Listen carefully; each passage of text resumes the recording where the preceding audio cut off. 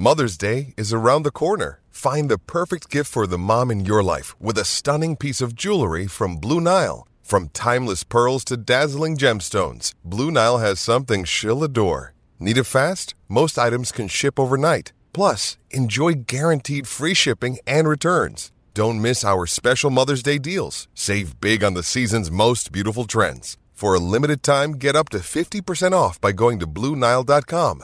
That's BlueNile.com.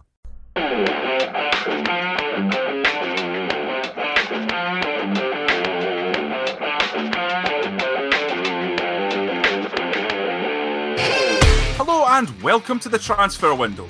This is the podcast that not only takes you inside the biggest deals at the biggest clubs in world football, but brings you insight and analysis of the issues that matter every Monday, Wednesday and Friday. I'm Johnny McFarlane, and joining me are pundits extraordinaire Duncan Castles and Ian McGarry. On today's Transfer podcast, it's your questions answered. What can Manchester United do with their expensive and now injured misfit Alexis Sanchez? And is Jadon Sancho the perfect replacement? Can Newcastle United hold on to their fans' messiah Rafa Benitez? And after their crushing defeat by Ajax, who are Real Madrid most likely to turn to as their new boss? Okay, well, let's get started. First of all, want to say a big thank you to the Transfer Window listeners who went onto iTunes and added another 50-odd reviews to our tally. That's been really helpful. But to those of you who still haven't done it, we just want to make another quick plea just to get on there and give us some 5-star reviews, Ian. People, we know thousands of you love us and you know that we love you. This would be a very, very lonely place without our listeners, and we want to increase that and make the podcast available to more and more people, more and more football fans like yourselves who enjoy the kind of debate which is intelligent, insightful and analytical. And therefore, we're asking you to do us a wee favour back, and that is go to iTunes and give us a 5-star review. The reason for that is very simple. It makes us more available and more easily accessible to more listeners because we go up in terms of the searches for football podcasts.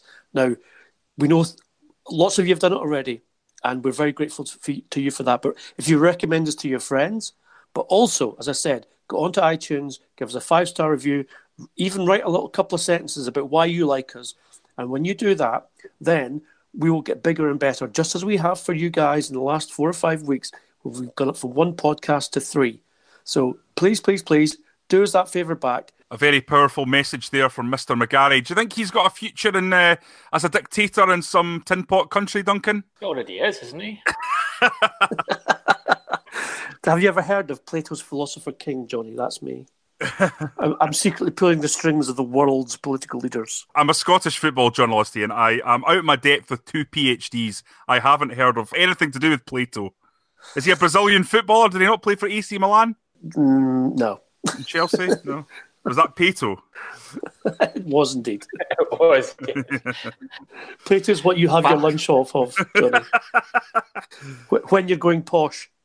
Actually, Johnny, Alexander Pato should be your favourite footballer. You know what it translates to from Portuguese? What? Duck. I'm not going to do any puns after the reaction on Twitter the last time. I'm going to stay away from that entirely. Right, well, we're going to go on to your questions, and we're going to start with numerous questions about Alexis Sanchez. Donald O'Sullivan: how do you solve a problem like Alexis Sanchez? One of the worst pieces of business in the club's history, if not the worst. I'd struggle to see China paying his wages, says Donald. I think he's right. It's a big problem for Manchester United, mostly because of the internal problems that it's caused within the club. It's a subject of discussion amongst the other players, how much Alexis Sanchez is being paid. Relative to his contribution for the team, relative to his behaviour in the camp, something that Ian revealed months ago on the Transfer Window podcast, the kind of the bad attitude he had and the demands he was making his teammates and his unpopularity amongst the squad. It's obviously, as we pointed out last week, it's having a big effect on their ability to keep David De Gea at the club, in that De Gea is asking for wages on the same level as Sanchez as a condition to remain there. Ed Woodward has informed his representatives that he will not pay those wages. He will not make the mistake he made with Alexis Sanchez again, and therefore they're at risk of losing their best player because of him. The kind of simple approach would be to say, okay, well, let's get rid. He's clearly not working for the team. We're paying him too much money. We'll have to shift him out. I don't think Alexis Sanchez would be against that, to be honest. I think if he could get a very good salary elsewhere at a club that suited his ambitions, in a place where he thinks he would be happier, he would go for that move. I think the problem is finding the club. The level of salary he's on is so high, you have completely restricted the options if you're going to do it in a straightforward take his contract over and pay it fashion. I think there might be an option for Manchester United if they're prepared to subsidise his wages. And this is something they've done before. They did it with Wayne Rooney. I believe they've done it with other players.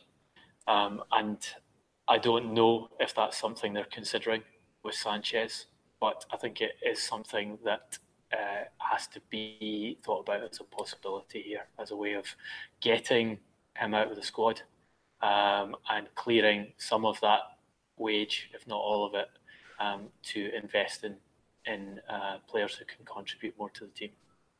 Only one way to solve this problem, and that's take the hit. Manchester United have to hold their hands up and say we must take the financial hit on this because they have to get rid of him. He's a very, very poor and aggravating influence in that dressing room. He is a moody character, someone who does not disguise the darkness that he brings to the dressing room, whether it's because he's not playing or because he feels he's not being treated properly or whatever. I think it says a lot that it was a Chilean team doctor who yesterday made it public that he's going to be out for 6 to 7 weeks, which is effectively almost the rest of the season, with a knee problem that he sustained last weekend. Look, Duncan's right. He won't go quietly, but that means he won't go without compensation payment. The two ways to do that. One, they subsidise wages elsewhere at another club, which, as Duncan said, has been done before. It's done famously by Chelsea with Juan Sebastian Veron, who won more titles while still being paid by Chelsea than he did when he was at Chelsea for that one fateful year. They also did it with Fernando Torres as well for 3 years, when, again, it was impossible to move those players because of the salaries they were on. Or they can make him an upfront payment. Usually, that kind of compensation payment is between 60 to 75% of the remainder of his contract, and that's paid as some kind of signing off fee, if you like. And that's something I think Sanchez would be open to. Make him a free agent, and he could sign for another club on, I'm sure, another good salary, but certainly not the money's on at Manchester United. So how do you solve that problem? Easy. Take the hit and get him out. You make him sound a little bit like a Batman villain there, Ian. Brings darkness to the dressing room. It's like Bane. Well, don't you think he's got a little bit of a Batman villain look about him? I think he has, actually. I think he might be onto something there. In any new film with Batman, they could have the Alexis Sanchez villain. Just one thing on one more thing on Sanchez, which is notable, I think, is that Ole Gunnar Solskjaer recently, when talking about Sanchez, said, I can't do anything about Alexis Sanchez. When he plays, he needs to find himself because we know there's a quality player there. Now, contrast that with the way Solskjaer has talked about every other player in the Manchester United team. It's been relentless positivity. It's been, I can help them improve. I can help them perform better on the pitch. He's the only player that Solskjaer has said, I can't do anything about him, and put the weight on the player himself publicly, and I think that's very telling. We talked a lot about PSG's interest in the player. when he had the choice to go to City or United, they were definitely interested. Is there any chance that they could come back in from, or is his reputation shattered to an extent that would not be the case? I don't know. I haven't asked contacts at PSG whether they're still interested in them. I'd be surprised, given the restructuring they plan to do and the general way in which they have restructured recently. I think they're shifting more towards younger players. We know they tried to get Frankie de Jong, got very close to doing that deal. Kylian Mbappe, it was an important acquisition for them. I think they want to shift the age range of their squad down, and I would be surprised if they would go for Sanchez in those circumstances when they have other stronger options to pursue in the summer.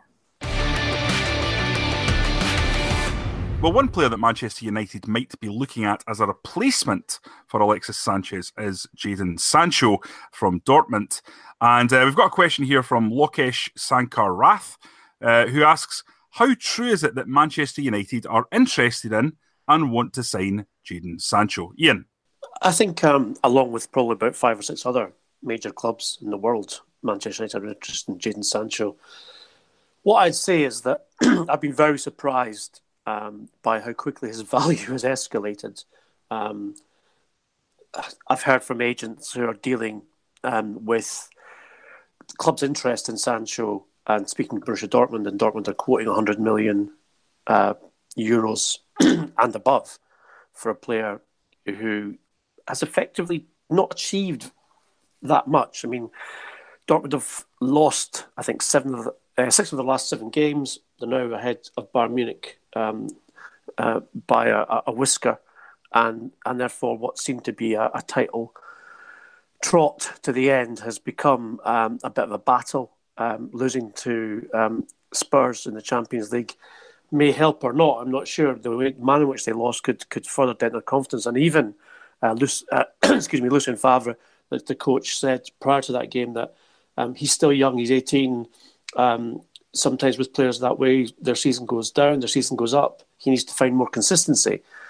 So I think 100 million plus for a player who needs to find consistency is way too much of a risk. I think with Manchester United at the moment, they have very good options on those wide areas. With obviously Martial signed a new contract, Rashford can play either side, signed a new contract. Jesse Lingard can play either side. And then, of course, you've got players who've been playing there, like Juan Mata as well. So I think at the price for Manchester United, Sancho might be just, I think, too expensive, to be quite honest. And also, I said this before on the podcast a few weeks ago, I believe that he'd be better served by spending another year in the Bundesliga and proving himself, and therefore having a full choice and range of clubs to go to. His value in England is obviously exaggerated by the fact that he would be a homegrown player, so therefore he would fit into the necessary requirements for the 25-man squad when named. So for me, I don't think Manchester United and Sancho is an obvious fit. Duncan, do you think there's maybe a club out there that's more suited? Well, they need a right winger. They've needed one for a long time. As you say, he's homegrown, he's English. So that is a huge attraction. He's very young, which is obviously extremely attractive to Ed Woodward, who wants to be buying players who he sees being at the club for a long period of time. But at that price, Duncan, that's what I mean. You know with Sancho that he's viable.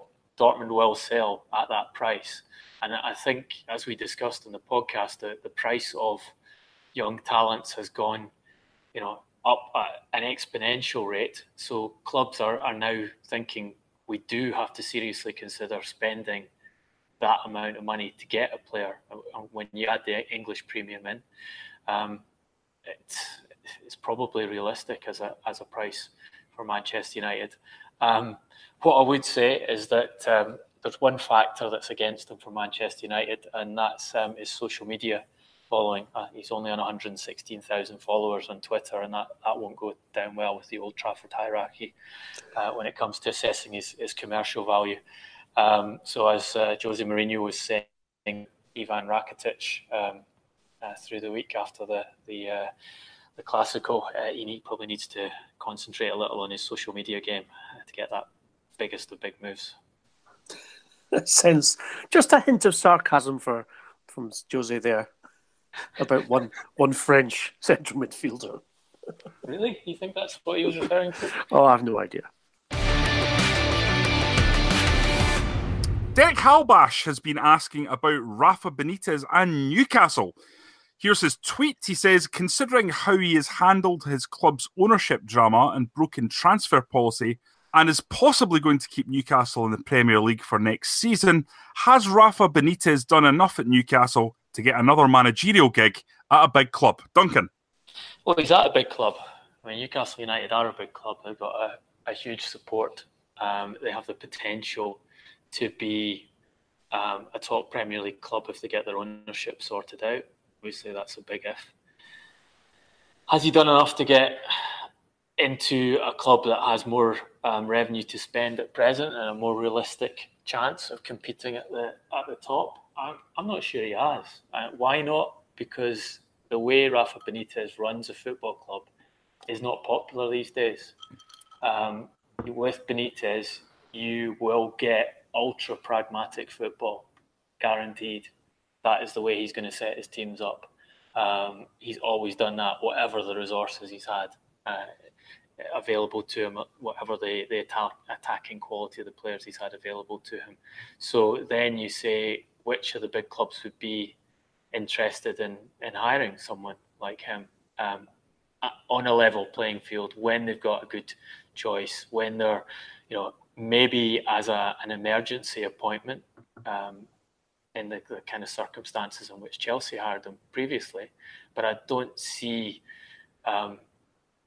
Manchester United ever adding him to the list of potential candidates for the next permanent manager. I don't see Liverpool asking him to come back. I don't see Chelsea asking him to come back. Absolutely not. The fans basically kicked him out the door. Arsenal, no. I don't see Tottenham going for him. So where is that job would be my question. Maybe you can certainly argue he's done well with his resources. He's done a good job at Newcastle. You know what you're getting from him. Kind of like a Spanish supersized salmon in a way. You know what you get from Benitez. He will deliver when he comes to the club. But is he really popular? Is he the man you want to build your franchise in inverted commas around? I don't think he is in modern football.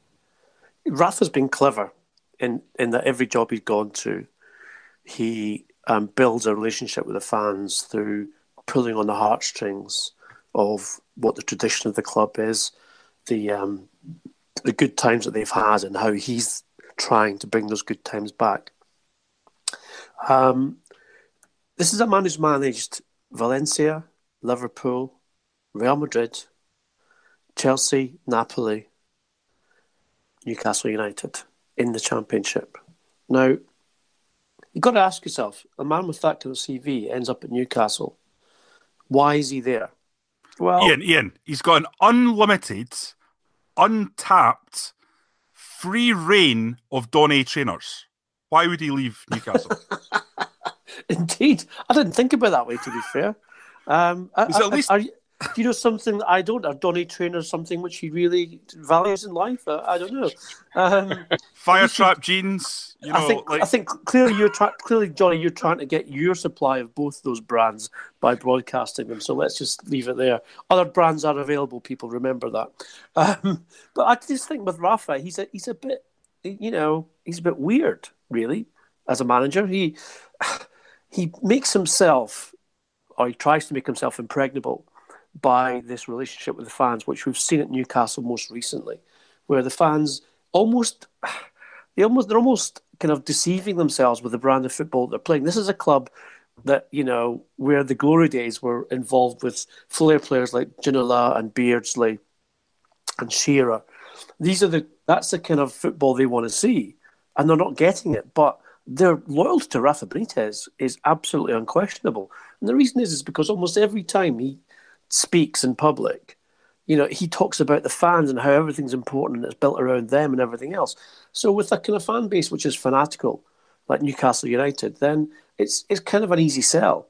I think it's a much harder sell to take him to another Premier League club where, so let's say, mid-table, because Newcastle haven't been mid-table even for the last few years, whereby the fans will be less easy to ingratiate with Rafa, given the fact that he has had so many clubs. I mean, look, out of the blue, maybe if Celtic decide not to employ Neil Lennon, maybe Celtic's his next club. I don't think Celtic would like his football either, to be honest. No, that's true, but the fans would go for the whole, tug on the heartstrings, that's for sure. We've got another question from Brett Ramirez. He's asking about Real Madrid's next manager, and it's pretty pertinent given they were absolutely stuffed last night at the Bernabeu by Ajax. Duncan, is it going to be your man, Jose Mourinho? Well, they tried to hire Jose Mourinho after sacking Lopetegui. They invited him to come back, leave the troubles of Manchester United and sort out the dressing room, essentially is what Florentino Perez wants. He feels like the dressing room has become too powerful and needs a strong figure back in charge of it to make them competitive in Spain, and as we saw last night, make them competitive in Europe again. I think it's a possibility that Mourinho will take the job, but he certainly has reservations about going back there. Mourinho left the club because he wanted to leave Real Madrid.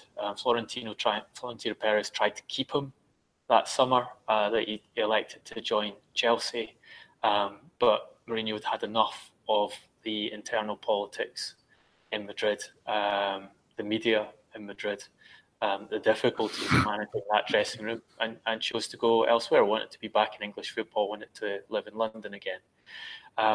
What I'm told is he still has reservations about going back. Obviously, he turned them down when the job was made available earlier this season. Clearly, that was at a difficult point to take over. You'd never want to be taking over clubs mid-season if you can help it.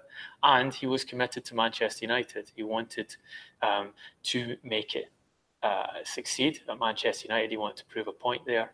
He wasn't trying to get out. He knew he was under severe pressure, and he had no assurances from the board that he would be continuing beyond the end of this season. But even in those circumstances, he said no to Madrid. So I think they have work to do to convince him it's the right job to take. However, he's on the market. He doesn't have an offer from another major club that is appealing to him to commit to that other club. So you have to say, if you know that the president of the club wants the guy, if you know that he wants a strong position in European football again, you have to say he's clearly a strong candidate to take over there. My reservation here on this is based on Jose's most recent public comments, Duncan, saying that he wants to go to a club next time where there's no internal conflict. And I would suspect that you could compare Real Madrid in terms of internal conflict to some kind of ongoing civil war based on one result to the next. There is no sport director. Well, there is in theory, but there's no buffer really.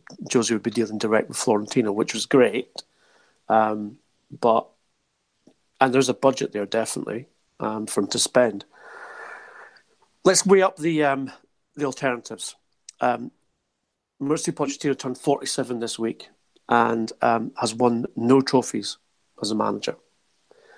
Real Madrid are a club who live and breathe victory and trophies. If they take a chance on Pochettino's potential, inverted commas, aged 47, remember, then they take a chance on someone who has yet to prove and get a football team over the line when it comes to winning a major championship. Mourinho is a serial winner, as we know. He's done it at Madrid already, and he'd be willing to do it again. What is possible, however, is the very likely resignation of Massimiliano Allegri at Juventus, who, like Mourinho, is a serial winner, although he's yet to win the Champions League, has been learning Spanish with a view to the possibility of a move there. And what we have right now is a kind of fluid merry-go-round situation. Because if Florentino has to choose between those three candidates, then Mourinho's the conservative choice. Pochettino is probably the left field choice in terms of his CV, and Allegri is the one in between. What it does as well, though, is it opens up the Juventus job, where I think Mourinho would also be a top candidate given his incredible success over one season with Inter Milan. Mr. Zidane a better candidate for that, though? I'm not sure. Zidane is a flaky character, and ultimately Juventus, again, are a conservative club. Despite Zidane's strong association with Juve, I don't see him being the obvious replacement for Allegri. With Mourinho, I think, being someone who has done it in Serie A and won the Champions League with Internazionale. And I think the probable course of events will be that Mourinho will go to Italy and Allegri to Spain, which leaves Pochettino somewhat out in the cold with regards to what he might do. I think Zidane definitely wants the Juventus job. That's his preference. Anything you hear about English clubs, if he's given the option between Juventus and any of the English clubs, he'll choose Juventus. Mourinho, you would think, would be a good fit to Juventus because of his track record in Serie A, but he's actually not a good fit to Juventus because of his track record in Serie A. He went up head-to-head with Juventus, beat them at Inter. He's extremely unpopular with the Juventus supporters. I think there's a degree of tension with the Juventus hierarchy, so it would be a bit like Liverpool inviting him in to replace Jurgen Klopp when they eventually get rid of him. Now, that would be an interesting appointment. Well, just remember, he was interviewed for that job before Rafa Benitez was in 2004.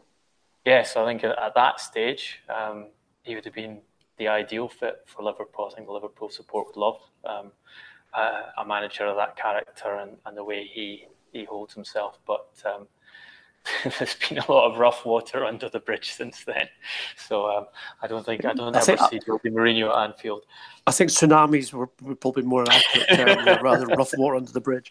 Yes, indeed. Well, let's just say Ajax last night, absolutely sensational performance. Someone was pointing out today that Ajax total revenue last season was less than West Bromwich Albion's TV income from last season, and they produced a team and a footballing performance of that standard at the Bernabeu. I had a message from a contact at Ajax after the game, and we'd been discussing the VAR decision in the first leg after Ajax had gone ahead and had that ridiculous decision of offside interfering with play, having the goal chopped off and then losing 2-1. And we're saying I'd said to him, I hope justice was done in the second leg, and texted me back after the game and he said justice was done, and it was. And I think also mentioning VAR there, just another mess from VAR with 4 minutes, Duncan. Was it 4 minutes? 4 minutes, unbelievable. 4 minutes to decide whether the ball crossed the line or not. And this is the key thing for me, the linesman was closer to the incident, had a better angle, a better view of what happened than any of the cameras the VAR operatives were trying to use, and said the ball was in play. Yet they go over it again and again and again. I think they got the decision right. I think because the ball was in the air and the whole of the ball hadn't crossed the line, I think they got it right. But if it takes 4 minutes, as you say, to make the decision, it's clearly not a clear and obvious error. Therefore, just let's go on with it. We don't need this interruption in football over minor things. a lot of people talking about Dusan Tadic's performance, and maybe it's worth looking at his transfer from Southampton. It was big money for Ajax. I think it was in the region of about 12 million euros. But he performed at the highest level last night. Is he the kind of player that clubs have perhaps missed out on signing, the bigger clubs, given his performance? He was very good in the first leg as well. Interestingly, I wrote a story it's about a year and a half ago now, that Liverpool were seriously looking at Dusan Tadic as a replacement for Coutinho, were they to sell him, not in last summer's window, but obviously the summer transfer window before, which was kind of scoffed at by Liverpool supporters. I think you can see from the way he's been playing at Ajax why Liverpool were looking at Tadic as that kind of player, because he would have been a good value purchase for someone like Liverpool to sign, with the ability to come into the game and add creativity in a number of positions. And he's exactly, if you think about it, he's exactly the kind of player they're missing at the moment in the midfield. The guy who's able to make that difference with his creativity in the midfield or the second line of attack when they're come up with difficult defensive situations, which are perhaps going to cost them the Premier League title. Okay, well, it's time for the donkeys now. Cue excitement. Today's donkey is the Failing Grayling Awards for survival despite obvious incompetence, a reference to Chris Grayling and his recent debacles. So, without further ado, Ian, who are the nominees? That's me just opening the golden envelope. This week's nominations, I'm very proud to say, we have, first of all, a man who is no stranger to the donkey nominations, although I think falls behind Jurgen Klopp in the actual winning of the donkey, and that's Mr. Ed Woodward, Executive Vice Chairman of Manchester United. A man who's presided over 5 years now, and several managers, and around £500 million of expenditure, but still has yet to win, in the name of Manchester United, a Premier League title. So someone who I think is quite close to Failing Grayling in terms of the collapse from one thing to another. The second is a favourite of mine, I have to say, and I think a favourite of the transfer window all in, Mr. Tim Sherwood, a man who has certainly convinced himself that his talent is greater than anyone else believes it is. He has failed in many positions, much like our beloved Chris Grayling. As a player, lateral in his career, obviously he won the Premier League title, so we'll give him that. Certainly as a manager and a coach, and even as a director of football at a club like Swindon Town. So we've got to give him the honourable mention and indeed the nomination. I think the most interesting one, however, and I'm going to leave Duncan to give the full CV of the incredibly well-travelled striker Lucas Piazon, signed by Chelsea in the academy, a man, he was a boy, who has played more clubs than Chas and Dave tribute bands, and yet still has yet to register any kind of significant impact. Duncan, over to you to present the award. Well, Lucas Piazon signed in 2011 for a transfer fee that could rise to £10 million, which is a very significant sum at the time, and named as a kind of future Kaká that Chelsea had beaten all the competition to acquire. He's played 3 games for Chelsea, although he's still employed by them 8 years later. He's played for Malaga, he's played for Vitesse, he's played for Eintracht Frankfurt, he's played for Reading, he's played for Fulham, and he's played for Chievo. Not with any great success anywhere. He is the highlight of his Chelsea career was coming on in an 8-0 victory and missing a penalty.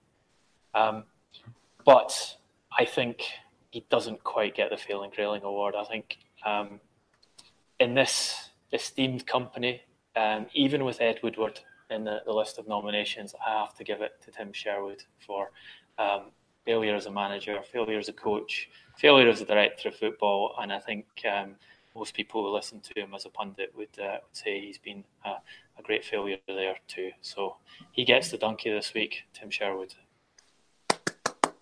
Highly deserving recipient, I would say. I would say so too. Well, we're going to wrap this up here. It's been an interesting week. We've had Hot Take McGarry tell us that Zinedine Zidane is flaky, that Alexis Sanchez brings darkness to the Manchester United dressing room, and that Rafa Benitez is weird. Where else will you get such powerful punditry? Tim Sherwood. Or not.